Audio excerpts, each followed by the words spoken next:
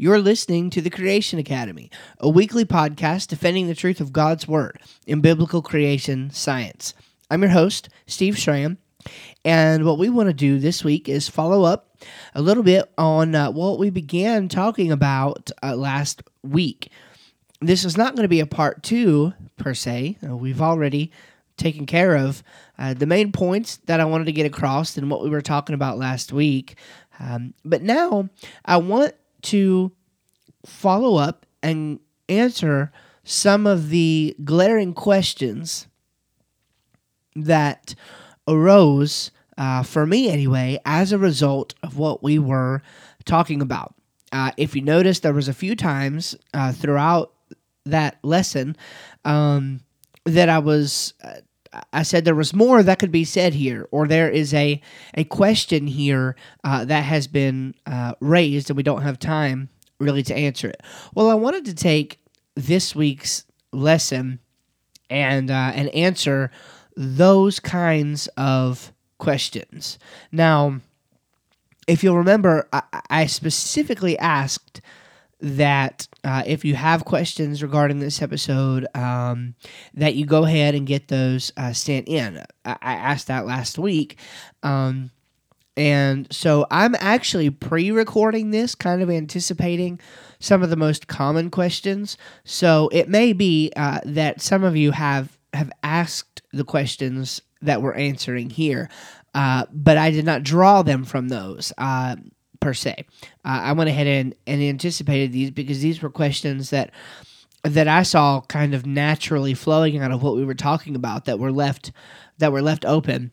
And in a sense, I want to be able to package this up in a way that I can refer to these two resources for people in order to get thorough answers to this question, because this is a big foundational issue in creationism that up to this point we haven't really dug deep into. And so I wanted to take last week and this week to do that.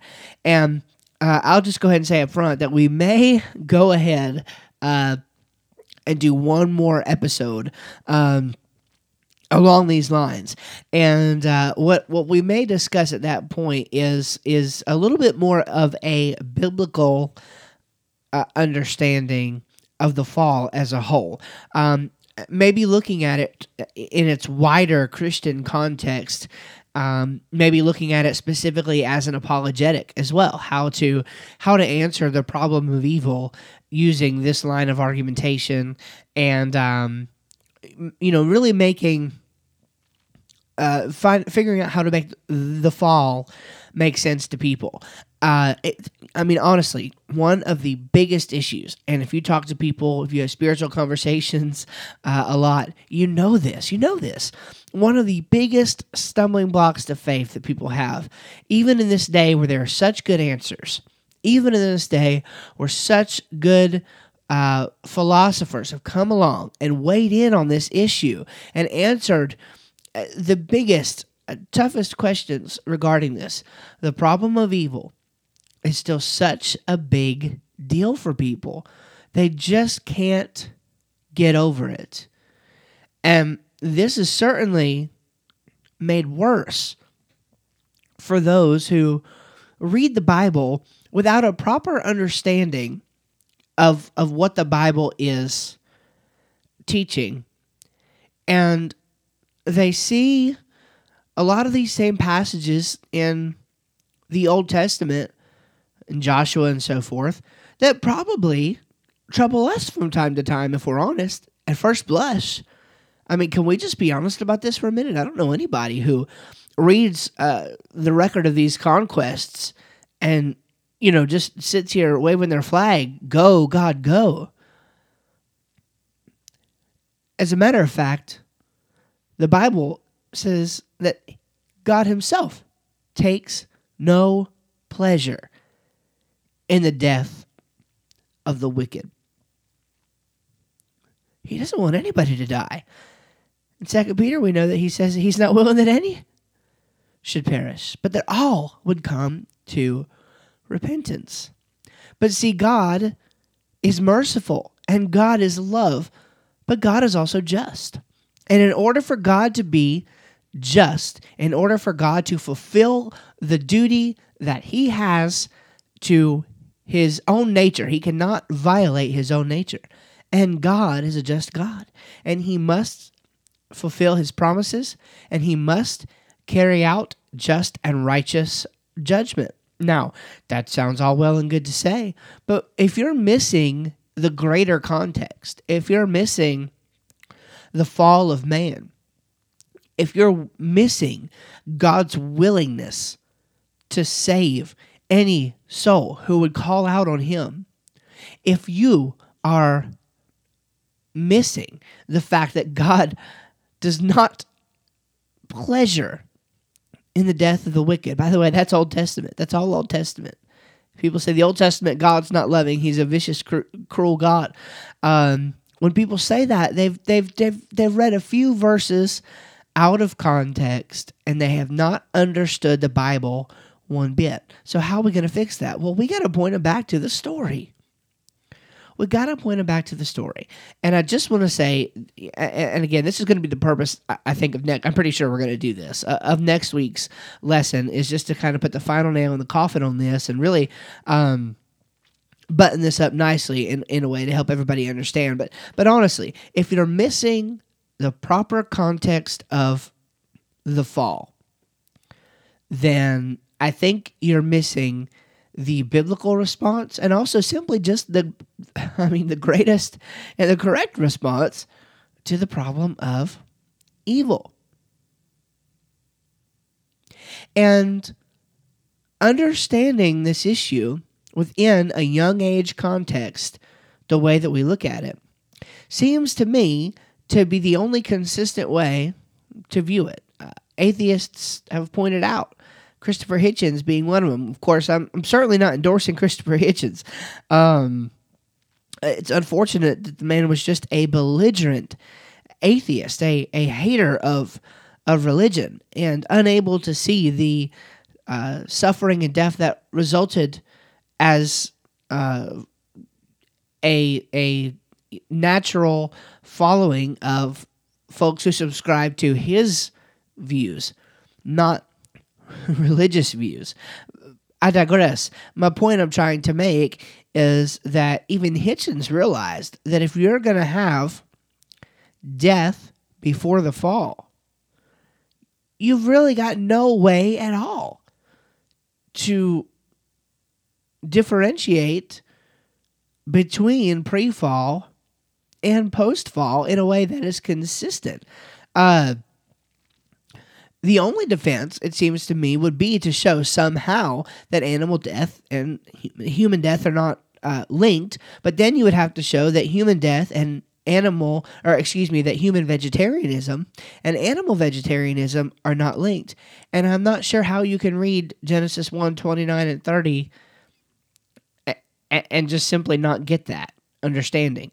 To me, even a Sunday school level read over the text, or a deep critical read over the text, either one of those, I think is going to result in the same conclusion there if we're being consistent. So the fall is a big problem and something that needs to be placed in the correct context of Scripture. Now, I've said a little bit there, and of course we're going to go ahead and take that subject on next week to hopefully close this up in a way that's kind of neat and tidy, and you might want to have your Bibles ready. We're probably going to be using a lot of Scripture next week.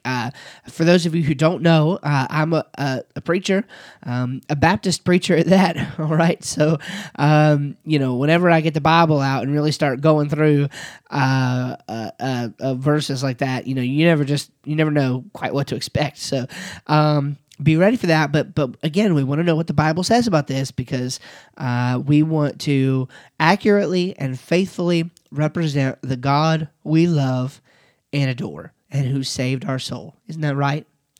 We certainly don't want to do anything to displease Him, and we certainly don't want to misrepresent His Word intentionally or unintentionally. So we want to make sure we get this right, and that's why it's a big deal, okay? That's why it's a big deal.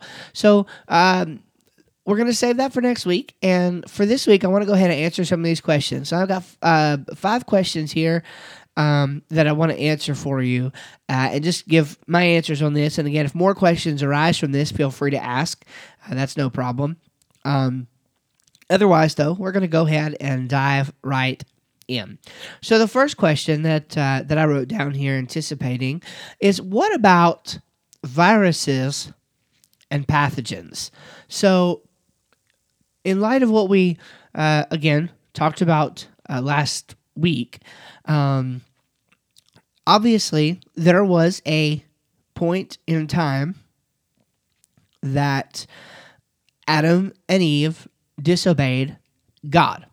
By the way, I think last week I kind of accidentally said that they took an apple, that they ate an apple. That is obviously not true. I suppose it could have been an apple, but the Bible just says a fruit. So in any sense, I misstepped that, so I apologize. But so in the beginning, God creates the heaven and the earth. Everything is very good. It's a very good creation. Genesis 3 records the fall. But the problem comes in that the Bible claims that God stopped creating prior to the fall happening. He stopped creating. In other words, viruses and pathogens, if they are new things that come into the mix, then this seems to violate the principle of God's rest. Isn't that right? Because if the fall happens, and as a result of the fall, God creates these new viruses and pathogens, well, then he has begun to create again. Because these are new things. So, in light of that, in order to be consistent with the scriptures, we're going to have to say that viruses and pathogens existed pre-fall. But if we say that viruses and pathogens existed pre-fall, don't we have an issue with the death and suffering and pain? In other words, doesn't this scientifically necessitate that there was at least some sort of suffering and animal death pre-fall? That's the rub here.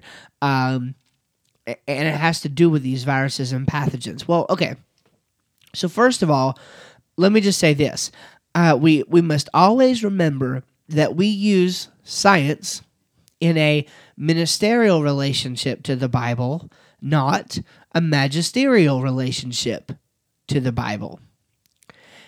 If you've listened to my podcast for any amount of time, we've talked about that on multiple occasions, but essentially what that means is that when you observe something in science, and you use that to fundamentally alter the way you interpret Scripture, that is called a magisterial use of Scripture, or of science, or of whatever it is. And hermeneutically speaking, it's eisegesis. It's reading into the text something that is not there, based on something that you have observed that came from outside of the text. Now, the way many try to get around this is by saying that nature is somehow like this 67th book of the Bible. Well, that's what I call the two-book fallacy. Others call it that as well, not original to me. And perhaps we're going to talk about that sometime here. Don't have time to go over it right now, but in any sense, nature, it seems to me, is not sufficient to produce the salvation of a soul. And I think you can read Acts 10, and I mean, certainly natural theology and natural revelation, these are good things. However, it appears to me that the Acts 10 pattern, the way this is laid out, is somebody, Cornelius, namely in this case, observes the fact that there is a God he observes and worships this God. I don't think he was a Jew. Well, he wasn't a Jew. He was a Gentile. That's the whole point. He was. This was the first Gentile salvation, but he realized that there was something else out there. God sends Peter to him, and after talking for a little while, begins teaching and preaching to him about Jesus. Now, there's more going on there in that story. In one sense, and if you've read it, you know what I'm talking about. In one sense, it was just as much for Peter to understand the inclusion of the Gentiles into God's plan of salvation as it was for Cornelius. But I think that we shouldn't miss what happened in that case. We have a case where somebody began to respond to the light that they had. And what did Jesus do? Or what did God do? He sent a messenger to tell him about Jesus Christ, and he got saved. All right? So I realized that your theology is going to somewhat depend on how you interpret all of that, but that's the way it seems to me. It seems clear to me that this person responded to the light he had, and God sent somebody to him who preached to him Jesus. And I just can't help but wonder if that's just how it works. All right? So what we need to understand is that nature is great. Nature certainly reflects and declares the glory of God, but nature is not the Scriptures. Nature is not the Bible, and so we should not use anything that we observe in nature because it is subject to fallible interpretation by those who are not regenerated. Not only that, but it's controlled by those who are not regenerated. And you can call me a separatist, you can call me an exclusivist, whatever you want to say, but I'm not going to allow someone who does not believe in the fundamental doctrines taught by Scripture to tell me how I ought to interpret my Bible. I'm just not going to let it happen that way. So what I'm trying to say is this, and this follows for all the questions. That's why I wanted to take a minute and talk about it. When we observe something in science that seems to, at face value, conflict with Scripture, let's take a look further from the assumption that the Scriptures are true and see if we can make this work in a reasonable way with the science. And I think we can do that in this case. So, what I want to argue here is that it's actually quite possible that helpful versions of these viruses and pathogens existed before the fall, and that it's entirely possible that these things are just merely a result of harmful genetic mutations that have taken place as a result of the fall and instated after the fall happened. So this would be a fundamental change in the nature of organisms. Much like in the final restoration, it at least appears at face value that there is going to be a fundamental change that takes place. For instance, when the wolf and the lamb lie down together, are we to assume that God then violates his principle about new physical creation and creates a new peaceful wolf and a lamb? Well, I don't think so. I think that maybe ones that are already here are just going to simply change and undergo this reversal of the effects of the fall. And so I think then we can rightly understand that something happened, or maybe perhaps there was a controller in place, and we're going to mention this in a minute, but perhaps maybe there was a controller in place that kept these mutations and these copying errors, these inherited traits as well, from degrading harmfully and never moving into this state of what we would consider now a virus or a pathogen. And so I consulted a few guys on this, Dr. Kurt Wise and of course, Dr. Jonathan Sarfati. We're using a lot of his material again still because this study kind of was birthed into from while I was reading his book. And a particular section of his book really struck my eye. I thought we needed to talk about this. So now, Dr. Todd Wood also has a theory on this. He calls it aging theory, AGEING, altruistic genetic element theory. All right, and I haven't fleshed this out totally. I actually have it down to follow up on this. I haven't seen any written work on this theory in a little while, and so I'm going to follow up on this and see where Dr. Wood is, if he still holds to some version of this or what. But essentially, Dr. Wise, in writing about this, said that mobile genetic elements, including viruses, were created by God to facilitate rapid biological change, for example, following the fall and the flood. Now, this is one potential way of looking at the problem, although I'm not sure how convinced I am, because it does seem to entail a new creation of some sort. Now, maybe it does not entail the creation of a new organism, for sure. I don't know.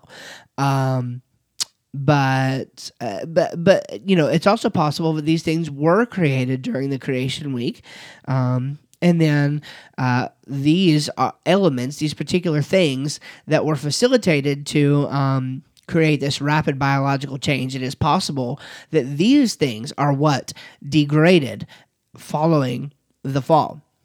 So Dr. Wise writes this: one effect of the fall was the lessening of efficiency in biological systems. Before the fall, genetic information was apparently copied without error, or, at the very least, all copying errors were corrected. The mechanism by which this occurred is unknown, but for biological systems to persist indefinitely, errorless copying seems to be essential. Now, notice what he said there. The assumption is that biological systems are going to persist indefinitely. We assume that. And if that's going to be the case, then errorless copying must come into play. He continues on here. Beginning after the fall, genetic copying errors, such as mutations, entered the world and began to accumulate in the DNA of organisms. Some mutations compromised the design of the organism, leading to failed or impaired function. This led to diseases such as diabetes and sickle cell anemia. Some mutations caused entire populations of organisms to change their behavior and begin to hurt other organisms, taking away more from them than they gave back, even to the point of death. Examples are parasites and pathological bacteria. This would explain how two similar strains of Ebola could impact humans in such radically different ways. One, not harmful at all. The other, one of the deadliest disease organisms known to man. Young age creationism suggests that mutations are recent rather than an old feature of life. So now we have something scientific, how Ebola radically affects different humans, that seems to be a consistent expectation of this theory, that perhaps something was once created good, and as a result of maybe God withdrawing some of his sustaining power, which seems to be the case, in the wide spectrum, when I look at the fall, it seems to me that one of the biggest differences between pre-fall and the post-fall world, again, going off of the assumption that God is not creating anything new, it looks like if God were just to loosen the reins a little bit, or if he were just to back off the pedal just a little bit, perhaps causing the or not causing, but allowing the natural courses of nature to take place in things that God was once withholding, such as these mutation errors becoming harmful and eventually turning into things such as viruses and pathogens and other diseases. So this is certainly one way of looking at it. I'm going to add Sarfati's thoughts on this as well. He says, even something usually known as a deadly germ can have a mild variant that causes no illness. Presumably, something like this was created during Creation Week. Even today, Vibrio cholera, the germ that causes cholera, has a non-virulent form. It also has a role in the ecosystems of brackish waters and estuaries, and the original may have had a role living symbiotically with some people. Even its toxin probably has a beneficial mutation in small amounts, like most poisons. The virulence arose after the fall by natural selection of varieties, producing more and more toxin as contaminated water became more plentiful. That makes sense. No new information would be needed for this process. That's key. Also, recent evidence shows that the loss of chemotaxis, the ability to move in response to changes in chemical concentrations, will markedly increase ineffectivity in an infant mouse model of cholera. Some clues to possible benign pre-fall roles for viruses can be gleaned from functions they have even today. Viruses are non-living entities because they can't reproduce on their own, but need the copying machinery of more complex cells. They have a number of useful functions, including transporting genes among plants and animals, keeping soil fertile, keeping water clean, and regulating gases in the atmosphere. So I can't add much more than the words from these two guys. So I'm going to close it down after that. I mean, it seems to me like there's no issue here. It seems to me that God simply created these organisms in the beginning to possibly have helpful roles, and as a result of God, again, loosening up on the pedal a little bit, loosening the reins a little bit, it looks like these things began to take over, take control, become subject to these harmful copying mistakes and errors, and they simply began to do what the rest of us did in the fall. Ultimately, we became prideful. We took more than what belonged to us. We wanted to take more than what belonged to us, and in a very almost poetic way, it seems that the viruses and pathogens began doing that as well. So I don't think there's any issue here or any contradiction for a young age view on this. All right, now another question we might address is this. What exactly changed to allow for carnivory after the fall? Now, this is a somewhat controversial issue. Now, there is a creationist consensus on this, broadly speaking. There are a few different answers that are given. Those answers largely depend on context, and I'm actually going to take them right from Sarfati's book because he lists them out, and based on the research I've done, which I did go further to my research to confirm, he's right. It seems to me there are only these three explanations for this issue. Again, let me reiterate this. We know that new life, at least, Nefesh Kaya, at least, was not created because God ended his work, but at the same time, we know that really God didn't create anything else. Isn't that right? Because God ended his work of creation, and this is also consistent with the first and second laws of thermodynamics. So, much like we asked the question regarding viruses and pathogens, if there was a difference there, what is it exactly that changed to allow for carnivory after the fall? We have a fossil record. The fossil record seems simply replete with examples of disease and suffering, bloodshed, certainly death.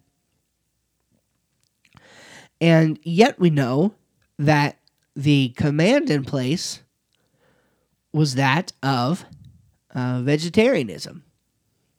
Now, one creationist, I want to say his name was, last name was Larson, I'm pretty sure. It might be Brian Larson. He's got an article, a paper in the Journal of Creation discussing this issue. And in it, he argues that carnivory was not occurring pre-flood, post-fall. He wants to argue in this paper, by the way, this is a very minority view, I'm just mentioning it here. He's actually the only person I've ever heard directly argue for this view. his point is that the restrictions on vegetarianism were not lifted until after the flood. Excuse me.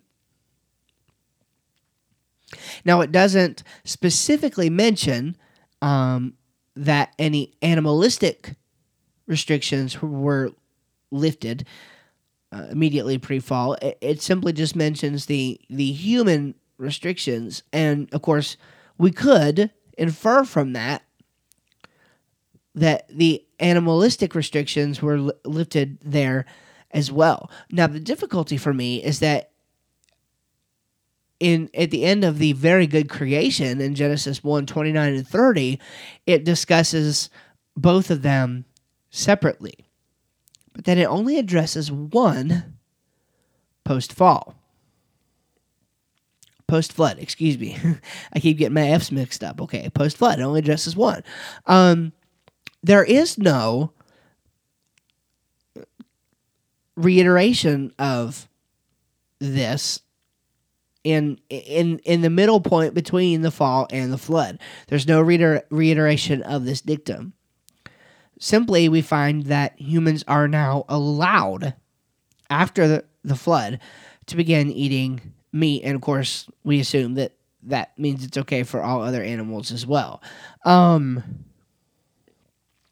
So one of the issues with this, and I appreciate where he's going with this. I trust me. I get what he's trying to say here. Now, he says that we need to take a closer look at the fossil record. He says that whenever we see examples of death, disease, suffering, bloodshed, things of that sort, he says that we're not necessarily evaluating it fairly. Perhaps it was a post-flood local flooding event that resulted in this specific case where indeed it appears there was some sort of carnivory happening. And I appreciate that. But it seems very ad hoc to me. It seems very ad hoc to me. To me, it just sounds like we're not dealing credibly and credulously with the data. To me, I don't. Almost every creation scientist is agreed. All right, that there are recordings of this disease, suffering, bloodshed, death, etc., in what we would consider to be flood layers. So, I think this is an issue that we have to deal with head on. And again, we're not trying to make a magisterial use of Scripture here by doing this, because I don't think we're violating anything scripturally doing this. And I think maybe that's the rub. I think Mr. Larson, respectfully to him, I think he is making inferences into the text and reading things into the text that are not there, that place unnecessary restrictions on it. And here's the thing, it just seems common sense to me. If sin entered the world and death by sin, then I think we're pretty right to assume if once sin is in, sin is in. Immediately after Adam and Eve sinned, what's the first thing they did? They ran to try to cover it up. So, are we to believe that somehow they, animals and humans alike, followed God's command about what things they ought to eat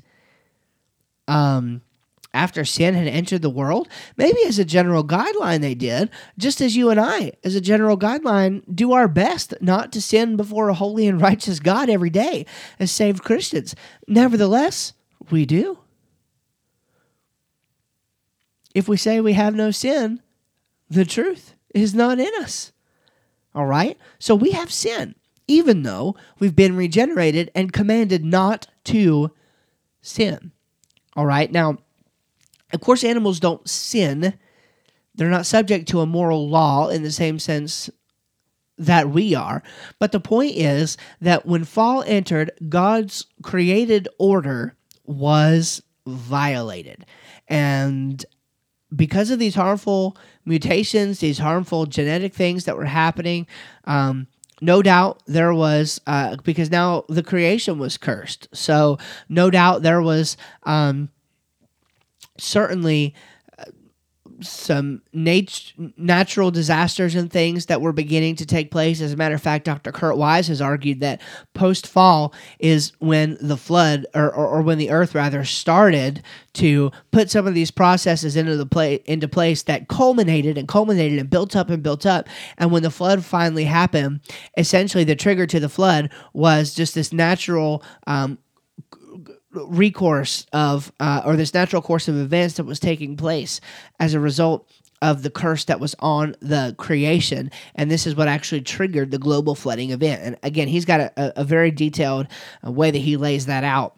And so we'll talk about that some other time. But the point I wanted to make is that the creation is cursed, the creation itself. So I don't think it's reasonable to assume that animals are just simply obeying God's laws here on this. Now, something that I appreciate that Larson is trying to help with here is this idea of Noah and the animals who came to the ark all getting along. Isn't that right? I mean, we're talking about, lions and tigers and bears and things like that. Maybe not those particular animals, but certainly distant ancestors of those things. And we're talking about them getting along with Noah, at least controlled enough for that amount of time to be able to deal with it. But I think the writer of this paper is missing something. He's missing the fact that God brought the animals to the ark. They didn't just wander there. Noah didn't go out and coerce them himself. God brought the animals. What does that mean? That means God was controlling the animals supernaturally, it would appear, to simply come to the ark. Do you think that if God can tell his animals, a specific group of his animals, to come to the ark, that he can work in those particular organisms and not tell them, but direct them to be peaceful for the next year or so? I think so. I don't think that's an unreasonable limitation to place on God. He made a donkey talk a little bit later. Isn't that right? So, I'm just not willing to believe that that's outside of the limits of God. Now, of course, that also means that God could have supernaturally done that, even post-fall. He could have supernaturally preserved that law. But why supernaturally preserve that law when sin has, in a sense, allowed, loosely speaking, sin has allowed the reproduction of sin. Man is now living in sin. And so man can, though he shouldn't, but man can sin against God. Isn't that right? So let's answer this question. What changed then? Let's just assume, all right, that respectfully that Mr. Larson is wrong here. The Bible does not dogmatically state this. It must be inferred. It's certainly not obvious to me from the text. And the difficulty with Noah's Ark and the animals, which is probably the main one that stood out to me, is really no difficulty because God brought the animals, and so there we have it.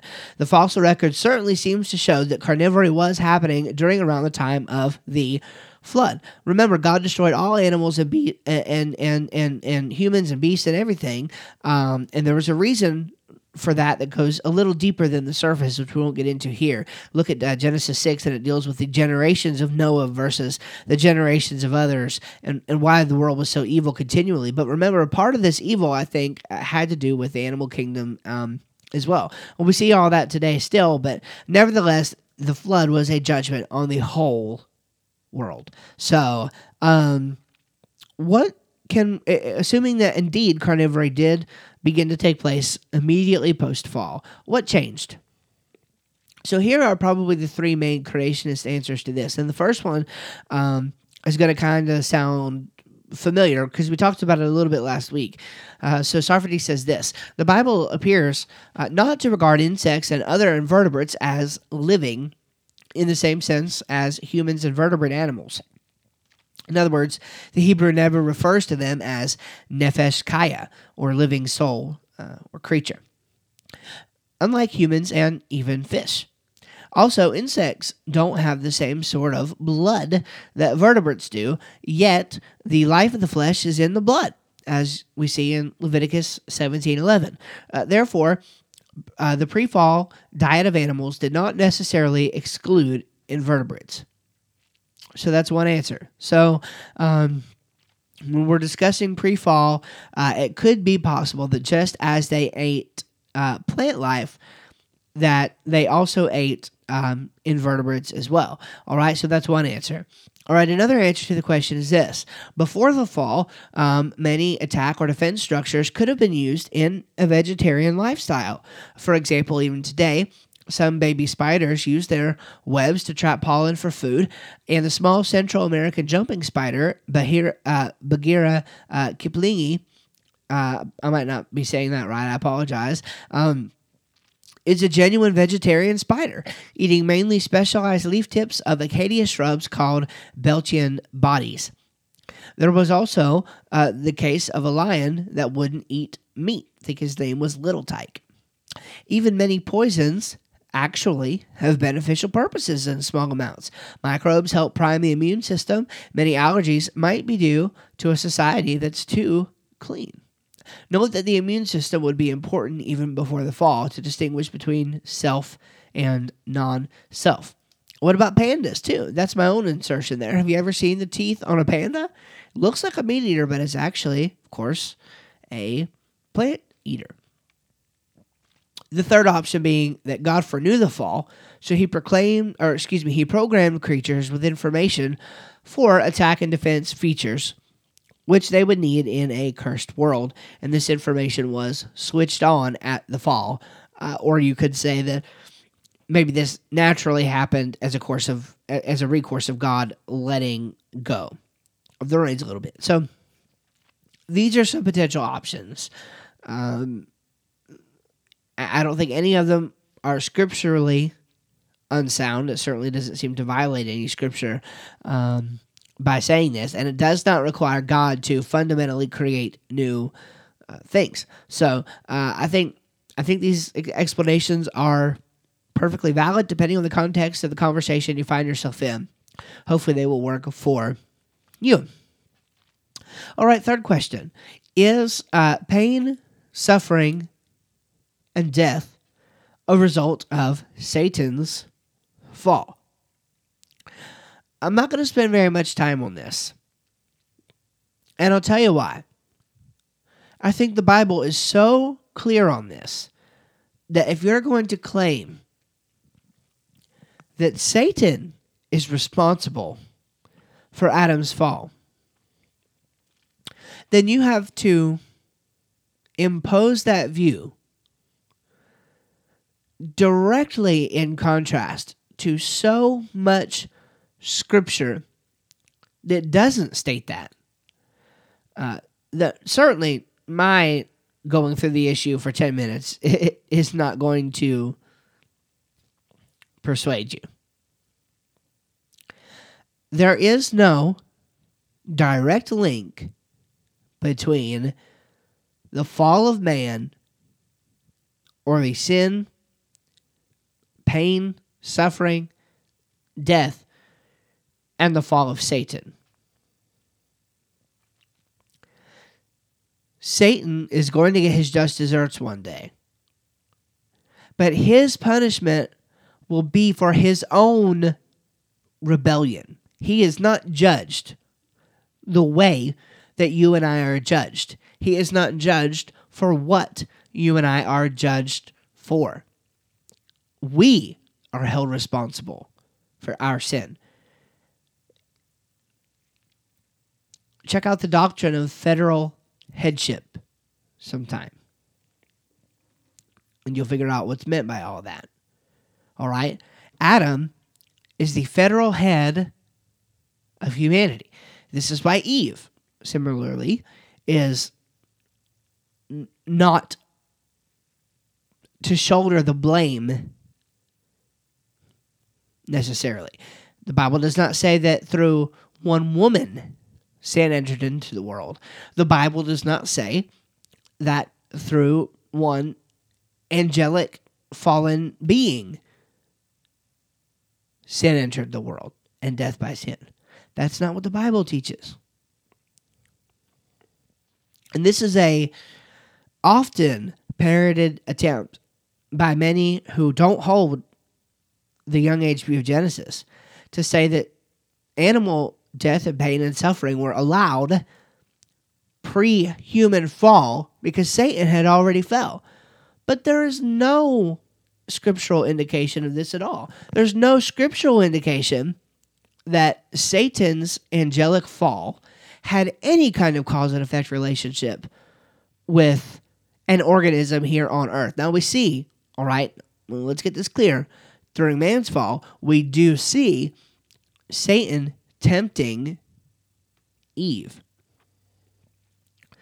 But no connection is made. These angels were apparently given their own free will. We were given our own free will to reject God. We did it on our own merit. We weren't persuaded necessarily. And I mean that in a controlling sense by the devil. Similarly, because of his fall, that has nothing to do with the death and suffering that took place. With any death and suffering that could have taken place in animal life before the fall of man. And again, man and soulless animals are considered the same kind of biological life, biblically speaking. So this just doesn't follow. I want to give you a quick quote here from Sarfati, and then I'm going to move on this because it's so. This is such an imposition onto the text to try to get it to read that way. All right, it just doesn't make any sense to me because it's just not what the Bible says. All right, Sarfati writes, it was only when God addressed Adam that the death sentence was pronounced. Genesis 3:19, and as shown below, it was physical death. He argues for that in the rest of the book. He says the rest of the Bible attributes death to Adam, not Eve or Satan. For that, you can certainly look up Romans 5:12 through 19, and 1 Corinthians 15:21 and 22. There's no biblical connection of the angelic fall with the physical death or suffering of the material world. That's it. Case closed. End of story. Next question. What's the connection between animal sacrifice and Jesus' sacrifice? Now, this is a really interesting question because it has to do with exactly what we talked about last week. I mentioned that the first mention of a death of the death of an animal in Scripture seems to be immediately post fall, when God covers Adam and Eve with the skins of an animal, presumably.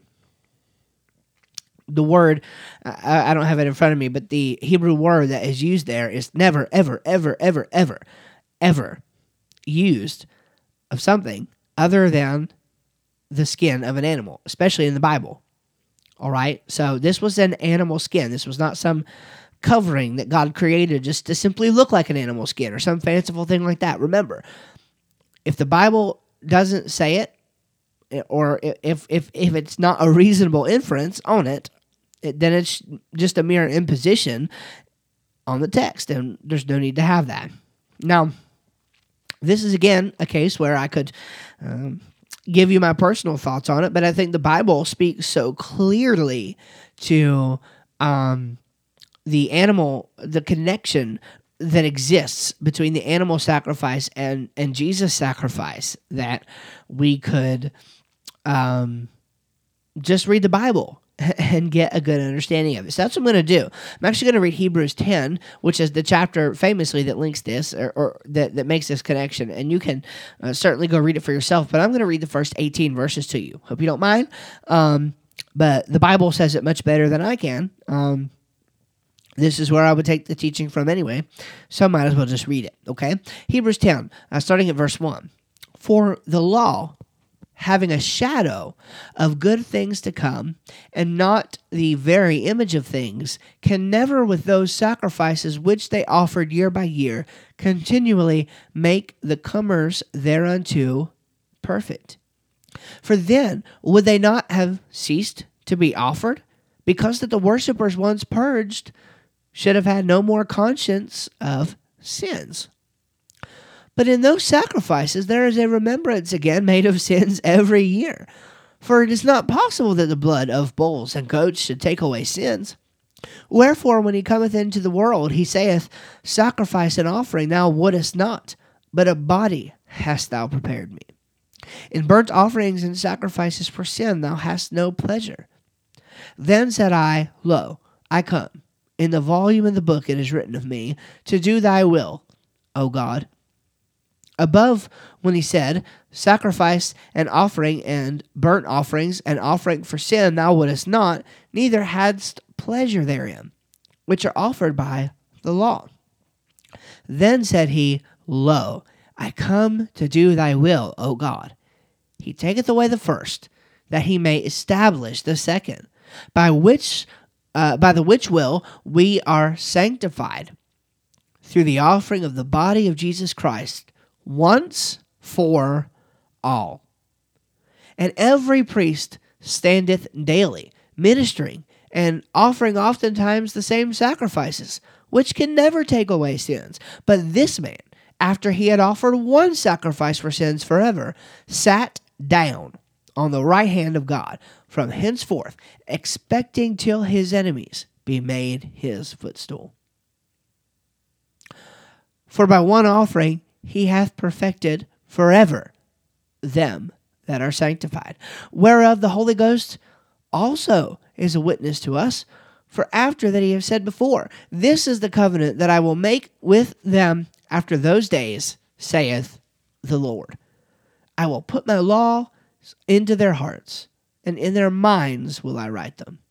In their sins and iniquities will I remember no more. Now where remission of these is, there is no more offering for sin. Isn't that an amazing passage of Scripture? It's clear that we see the link between the two offerings presented here in this text. But as is the theme of Hebrews, Jesus is better. Jesus is just simply better. He's established his purposes. He has accomplished God's purposes forever. And so I think we need to realize that we can't just separate these two things. Now, what does this mean? Let's get back on track here. What does this mean for the discussion at hand? Because we're answering questions from last week. Well, remember, kind of the implication here is that if there is really no link between animal sacrifices and Jesus' sacrifice, if there's no link between those two things, then we don't have to say that in the very beginning, animal sacrifices were a result of the atonement for sin. In other words, we don't have to say that animal death is a picture or a foreshadowing of Christ's death on the cross. But again, how do you read your Bible and not get this? And furthermore, think about Cain and Abel. Why is it? We all know that Cain brought his sacrifice from the ground and Abel brought the lamb. He killed a lamb. Have you ever stopped to think about how Abel knew to kill a lamb as a sacrifice, to bring a sacrifice to God? It was probably passed down to him from his parents, Adam and Eve. Well, why would Adam and Eve know anything about that? They were never instructed, were they, to give animal sacrifices, especially pre-fall. They knew because immediately right after the fall, God showed them. God sacrificed a lamb. Remember, God walked with them. Now, that might be some kind of theophany, or I don't think it's merely an anthropomorphism. It could be. But it seems to me that God killed a lamb and made coats of skins for them. It says that the Lord God made for them or fashioned for them. I forget exactly how it's put, this coat of skins. So it's pretty clear to me that the only reason that Abel knew that he had to bring an animal sacrifice as an offering and that was the correct sacrifice is that he understood that from his parents, who indeed were made subject to that first animal sacrifice. That was indeed a result of their sins. Without the shedding of blood, there is no remission for sins. And of course, the New Testament revelation, this chapter in Hebrews, this helps us to realize that what that's really talking about is Christ's blood. But remember, in Hebrews 10:1, the law having a shadow of good things to come. That's what it's talking about. So this sacrifice for sins that was brought was certainly never going to redeem anyone. However, it was a foreshadowing and definitely has a typological relationship between those two. So, so that's very important, and I think we still have to maintain that, and I think if we're going to maintain that, then we need to be pretty consistent that there was no animal death and suffering prior to the fall. All right, last question here. Didn't the curse just simply make bad things worse? Some have claimed, all right, that the language in early Genesis denotes bad things, just simply becoming a little bit worse, rather than some hard entrance of suffering and hardship. Examples of this could be Eve's travail in birth, or Adam's toil in the garden. In other words, it says that, for instance, in the first case, that Eve's sorrow was going to be multiplied. In Adam's case, it says that, obviously he was working in the garden before because every herb was given to them for meat. So he was doing at least some kind of gardening in order to feed and provide for his family. So doesn't this just make bad things worse? Well, as with some of these other issues, it certainly doesn't seem obvious to me that this is the issue. Why would God curse the ground if it hardly made any difference to Adam's work? It seems like, and again, forgive me here, but I'm just using some common sense. If you're talking about a perfect ground, a very good ground, and then you have a cursed ground with thorns and thistles, it appears to me, especially if we consider the fact that now the whole creation is messed up. Who knows what kind of natural disasters had immediately begun taking place? It looks to me that if God goes through all the trouble to curse the ground and make this difficult for Adam, it looks to me that prior to that, it just wasn't difficult at all. In other words, we should expect that it was just a light tending of the garden, not strenuous, not anything that would be considered hard work at all. But now we're talking about toil and suffering, and it's gonna, by the sweat of his brow, this kind of work is going to get done. So I don't think that we have to assume that it was a bad kind of work, sort of thing that was happening. let me talk about this a little bit here. So, like, let's look at Eve's travail, right, in birth. It is said to be increased or multiplied, but in no way does that suggest that she actually had pain and suffering prior to that point. Isn't an increase just as likely to have come from zero? I mean, if something was, if you had no pain and suffering, and then suddenly you do have pain and suffering, then what happened is your pain and suffering was increased. I mean, that seems pretty obvious and pretty logical to me. So I don't think we have to say there that God simply made birth pain a worse kind of pain. I know people who strive for what it's not really a pain, but it's actually a pleasurable feeling that you get as a result of stressing your body, like your muscles and things like that. So, I mean, even if we granted that there was some small degree of what we might think of today as pain, it might have not been actual suffering at all.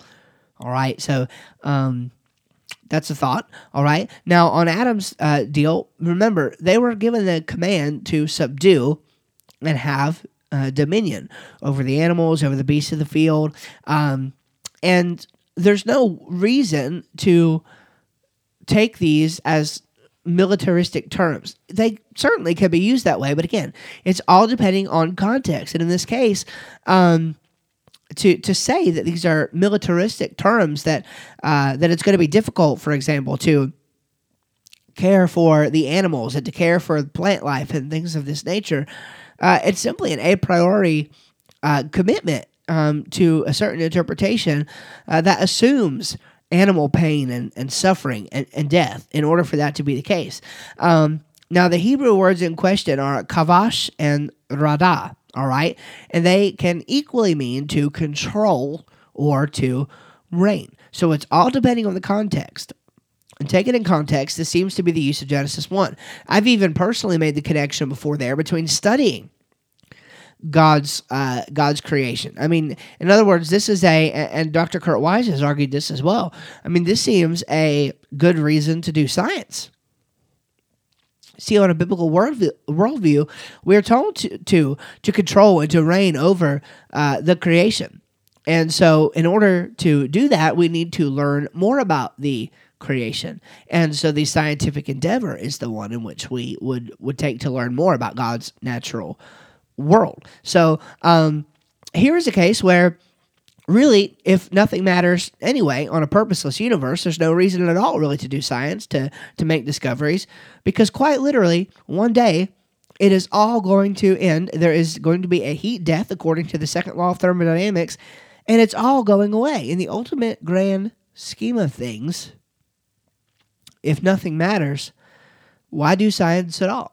And the consistent atheists throughout the years who have realized this and acted as a result of that have caused catastrophic pain and suffering for their fellow man. Sarfati mentions the use of these two words, kavash and radah, later on in Scripture. Leviticus 25:43 and following condemns ruthless dominion, or radah. In contrast, 1 Kings 4:24 through 25 says that Solomon's dominion, same word, resulted in peace, safety, and each man under his own vine and fig tree. So the type of radah must be decided by context. Since these words were spoken by God into an Edenic situation before the fall, it is especially hard to imagine any sort of destructiveness or ruthless implication to them.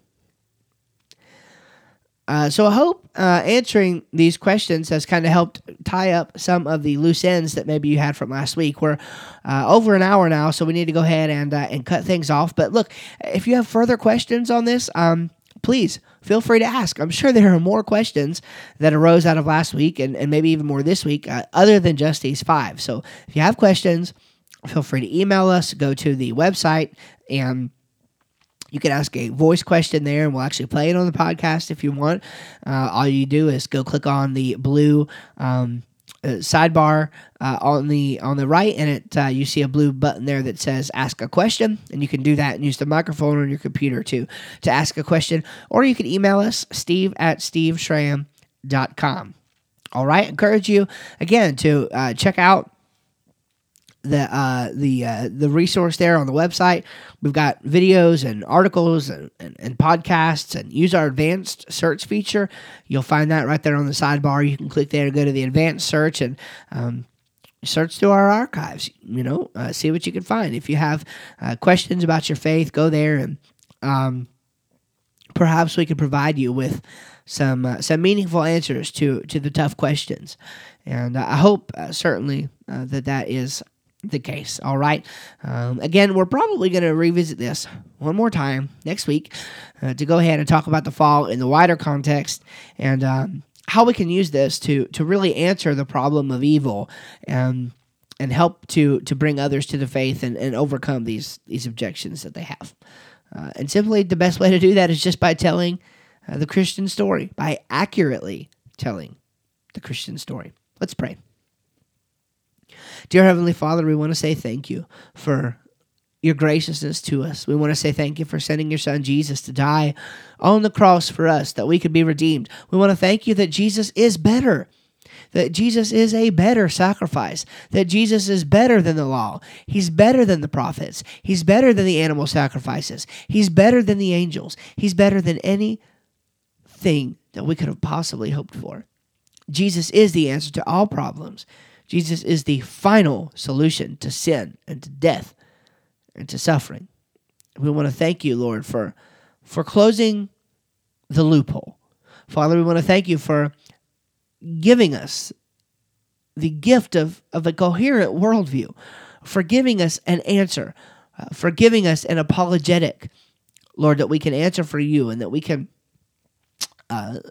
draw closer to you and have even more confidence in you and in your word. I want to thank you, Lord, personally right now for each and every one of my listeners. I want to thank you for bringing them to me, and I want to thank you for allowing me the time and the space and the opportunity to create this content and to serve you with it, Lord. I pray now that you'd honor this work. I pray that you would help us not to say anything or do anything that you wouldn't have us to do, that you would guide our steps and order our steps in a way that is right. In Jesus' name we pray. Amen. Well, thank you so much for joining me this week on the Creation Academy. I hope everyone has a blessed week, and we'll see you right back here next week, same time, same place. All right, God bless. Take care.